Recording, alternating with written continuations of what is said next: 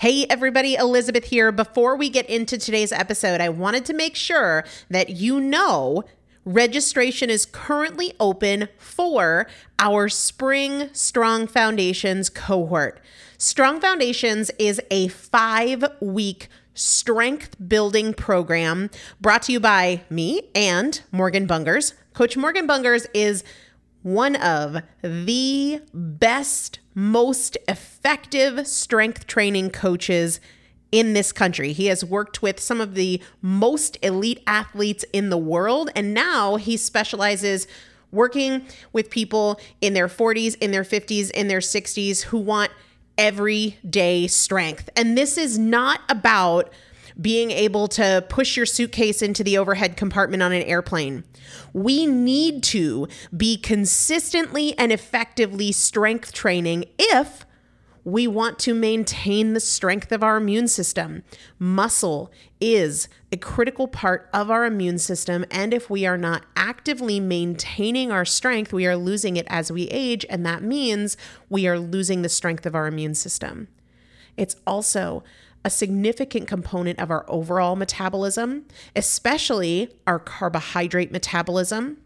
Muscle mass plays a huge role in energy, in mood, mental health, bone health, so many different things. This is just not optional, but a lot of us don't do it because we aren't sure what to do. We aren't sure what not to do. We aren't sure if we're moving well. We don't know how to accommodate for our physical limitations or our current level of fitness, and that is why you need a coach, and you'd be hard-pressed to find one better than Morgan Bungers. Now, here's the thing about fitness programs. I've experienced this. My mom, who's in her 70s, has experienced this, where you buy a fitness program and then you're like, okay, but I can't do that workout because I'm not fit enough, or I don't have enough balance, or I don't have that equipment, or that hurts my knees, or it hurts my back. And then you're sort of just left to figure it out yourself, which means we often don't do anything. The great thing about Strong Foundations is that Morgan and I are part of it every single day, and you have an unlimited ability to ask us questions in a group setting or via direct message so that Morgan can help you scale for you, for whatever equipment you have, for the time that you have, for your fitness level, for your body and your physical limitations. 5 weeks, there's 2 different tiers. There's a beginner intermediate tier. There's an intermediate advanced tier. The testimonials that we have received from our previous clients will blow your mind. You can check them out and also register for your spot by going to primalpotential.com/strong foundation. primalpotential.com/strong foundation. If you are an alum, if you have been through Strong Foundations before, I've already emailed you a renewal link with a special renewal rate, so please use that. If you don't see that email, let me know. For the rest of you, primalpotential.com/strong foundation. We start on May 13th, so grab your spot now. You will have these workouts for life. 4 workouts a week for 5 weeks, 2 different tiers. So you've got 40 workouts total. Plus, there is a 5-part series on your pelvic floor. That is an incredibly important part of your physical fitness, of your strength, of your core strength, of your overall health, of your ability to maintain functional mobility as you get older. We want you to be a part of this. You will not regret joining the Strong Foundations cohort. It is an incredible community. Everybody needs to be consistently and effectively strength training. And if you're not, it's probably because you don't know how to make it work for you. And it can be made to work for you. It needs to be made to work for you. primalpotential.com/strong foundation to register now. Let's get into the episode. Welcome to the Primal Potential Podcast. I am your host, Elizabeth Benton Thompson. If you want to create change in any area of your life, you're in the right place. Together, we'll explore the strategies and tools I've used to lose over 100 pounds, pay off $130,000 in debt, and become a multiple seven-figure business owner. I've supported more than 3,000 women to levels of execution and fulfillment they didn't know were possible. Together, we'll break your past patterns and eliminate the appeal of your excuses so you can get consistent, stay consistent, create the results you want, and enjoy the journey. Let's get started. Hello, everybody. Welcome back to the Primal Potential Podcast. I am Elizabeth Benton. This is a very important episode. It's very important to me. I'd love to hear if it's important to you. I really genuinely would love your feedback on this episode, on every episode, but this episode in particular. This is something that I think we need to talk about more. I think we need to talk about a lot more. I think we need to execute a lot more because I mentioned this last week. Fewer than 12% of Americans are considered metabolically healthy. So it's about 88%, not just Americans, Western populations, have some degree of insulin resistance. 88% have some degree of insulin resistance and metabolic dysfunction. Which is fascinating because I have no intention of getting political. I don't feel political about this, but it's like we're going to fiercely debate each other over masks and vaccines, but we're not going to fiercely debate each other or take full responsibility. Screw debate. Take full responsibility for our health. I just don't get it. I don't get it. And so we need to have this conversation more. Food has everything to do, so much to do, the dramatic majority to do with if we are vitally healthy or deeply sick. And if you're not sure which path you're on, I think we all understand that you're not on the path to being vitally healthy.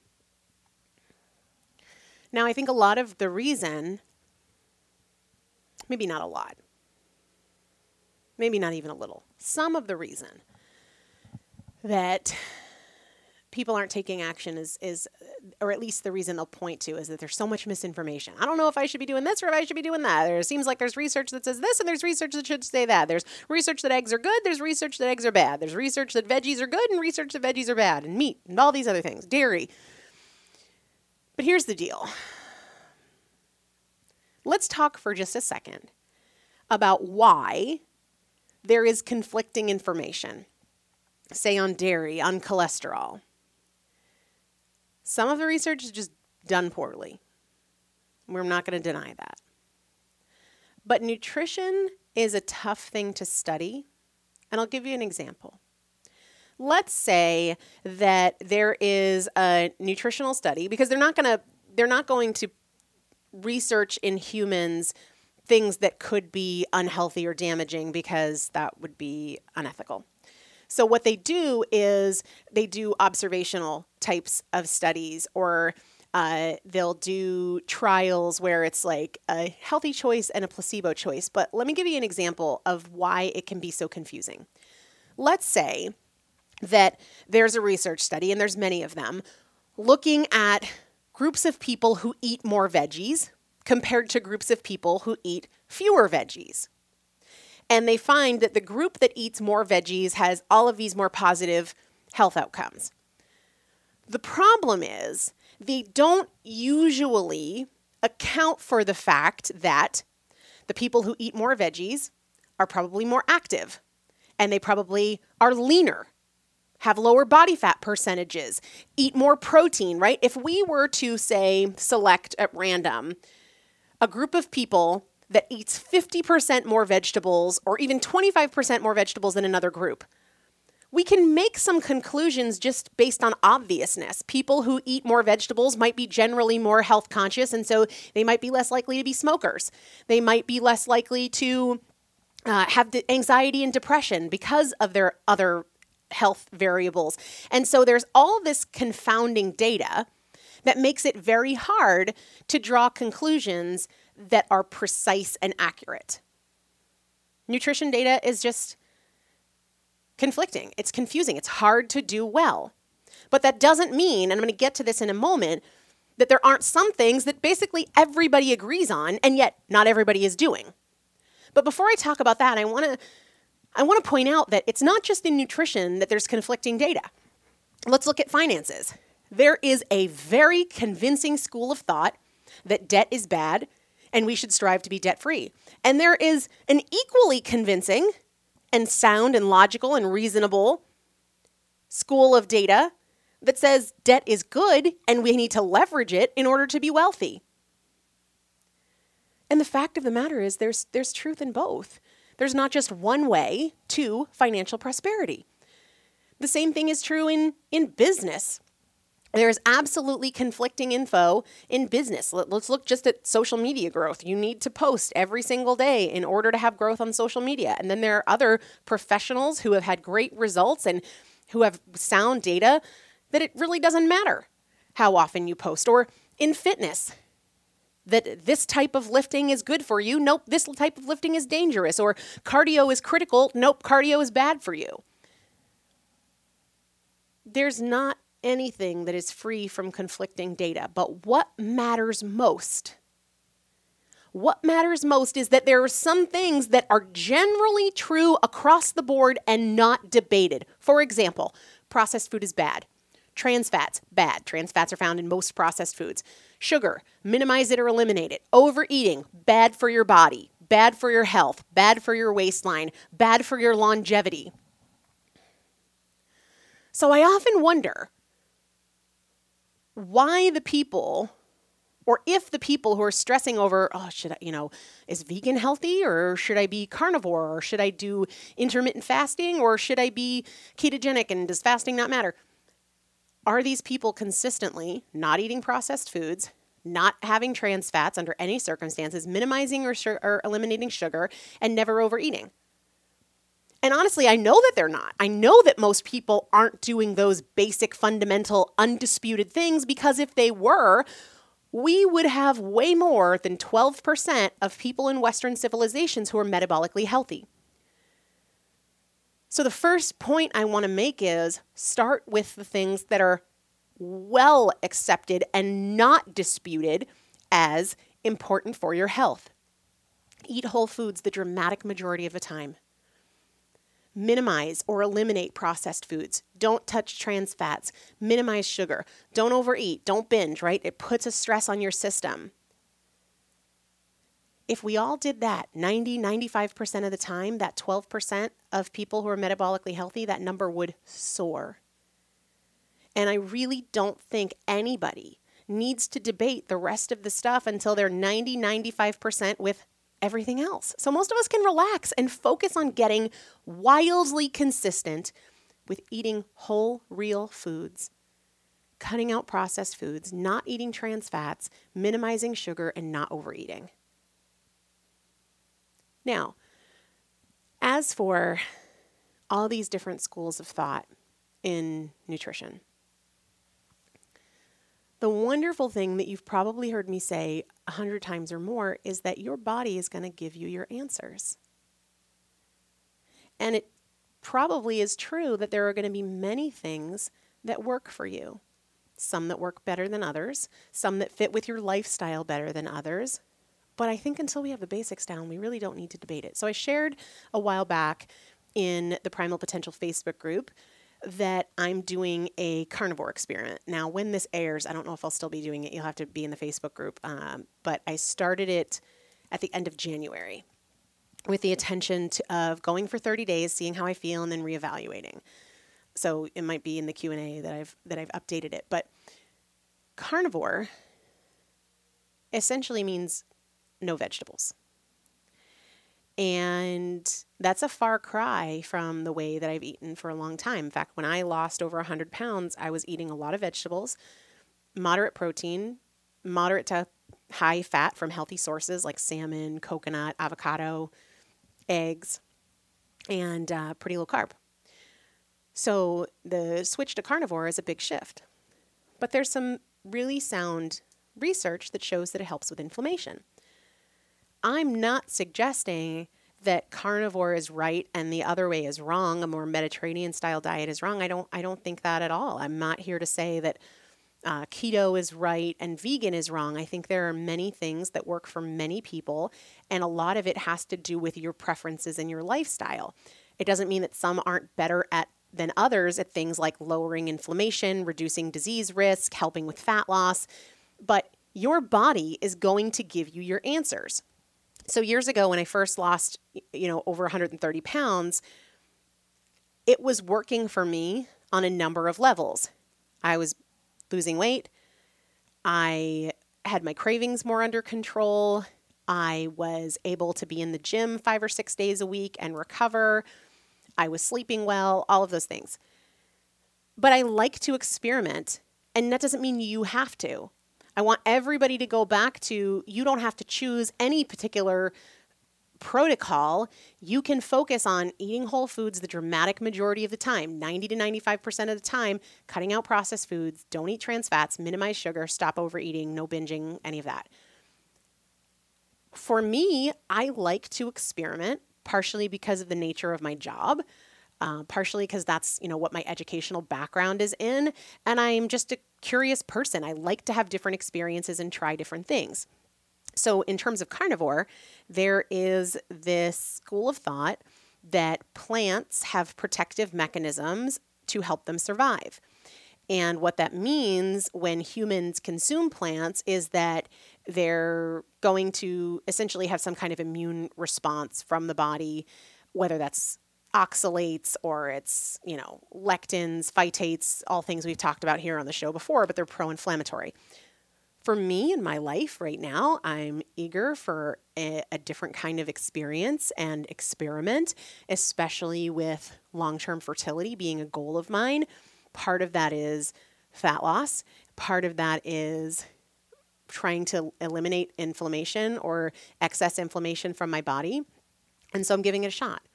And I will know from things like my weight, my energy, my performance in the gym, my recovery, my sleep, my mood, but also tangible markers like fasting insulin, like hemoglobin A1C, like HDL, high density lipoprotein. I'm tracking those things as well. So that's the experiment that I'm on. A good book to read if you're curious about it is The Carnivore Code by Dr. Paul Saladino. He also has a podcast. It's really interesting where he often talks about the common objections to something like carnivore. And just so everybody's on the same page, it's not just, having steak and ground beef all the time. It's what they call tip to tail. So making sure that you're really taking advantage of organ meats, either in their traditional form, cook them and eat them, or eat them raw, or eat them in desiccated form, which is my preference. So dried, encapsulated. And in his book, he talks about, small amounts of fruit, but no veggies. And if you do dairy, raw dairy, very, very little dairy. So that's the train that I started end of January and kind of committed to going through February and reevaluating. So here we are a couple weeks past that, but I'm recording before I finish. So those are the things that I'm looking at. What happens with my weight? What happens with my energy? What happens with my sleep? What happens with my mood? And of course, these biomarkers that I mentioned. If you are somebody who's listening and you're like, well, I already have those things under control, Elizabeth, 90 to 95% of the time I'm eating whole, unprocessed foods. I don't eat trans fats. I rarely have sugar. I've tackled overeating. That's not something that I battle. Then you can look at something like tracking your fasting insulin. A lot of times we have to remember that medical doctors don't get a whole lot of training in nutrition, and it lags behind substantially from where we are scientifically. So they're not usually the best resource. There are some unicorns out there who are very well versed in this kind of thing, but it is more rare.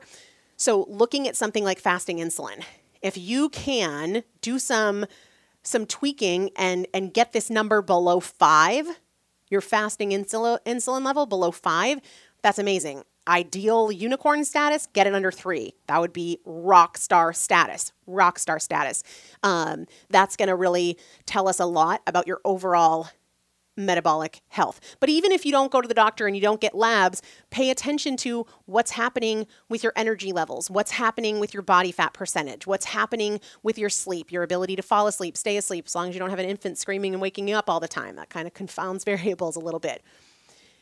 But I just want you to know that it's always going to be the case that there's going to be incongruence in nutritional data for all the reasons that I explained. We don't know, for example, let's say that somebody is in a nutritional study and they're looking at a supplement that they took, or they're looking at a particular dietary change that they've made.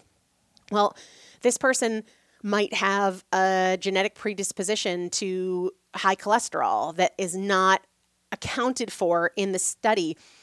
And it's very, very difficult to have high quality research studies on nutrition because there are so many other variables. You could have a group of people and you're not accounting for the fact that their stress levels are through the roof, or they're getting a ton of sleep, or they're not getting any sleep. Body weight is often a variable. Let's see. Body fat percentage, aside from body weight, is a variable. And the other thing about data is it's very easy to manipulate. These researchers know how to manipulate the data to get it to say what they want to say. They're professionals. This is what researchers do. I mean, I hate to say it, but it's very true. There is self-interest, and any one of us could design a study to give us the result that we want. It is 100% possible to design a study to give you the result that you want. You don't need to be frustrated by this. This is the way of the world. That's why there's different schools of thought in every single area of your life. Focus first on the things that are undisputed. Nobody is saying that it's a great idea to eat processed foods and trans fats. Nobody is saying that, sugar isn't a problem, eat as much of it as you want. Focus on getting 90%, 95% consistent with those basics, and then let your body give you the results. I really don't care. I mean, there's a ton of research in this book, The Carnivore Code, in terms of, why it's best to minimize plants. I know that I lost a ton of weight eating a lot of veggies. Now, part of that reason we've got to realize is that because when I was doing that, I was also cutting out processed foods and sugar, and I was more active. So is it the vegetables, or is it all these other things? Is it both? I don't really care. To be perfectly honest with you, I'm going to now compare at this phase of my life, at this age, how do I feel eating another way? I might continue after 30 days. I might not. I might do it sometimes and not all the time. And that's perfectly okay. But I need to have this conversation more about metabolic health, because there's just very few people who are metabolically healthy.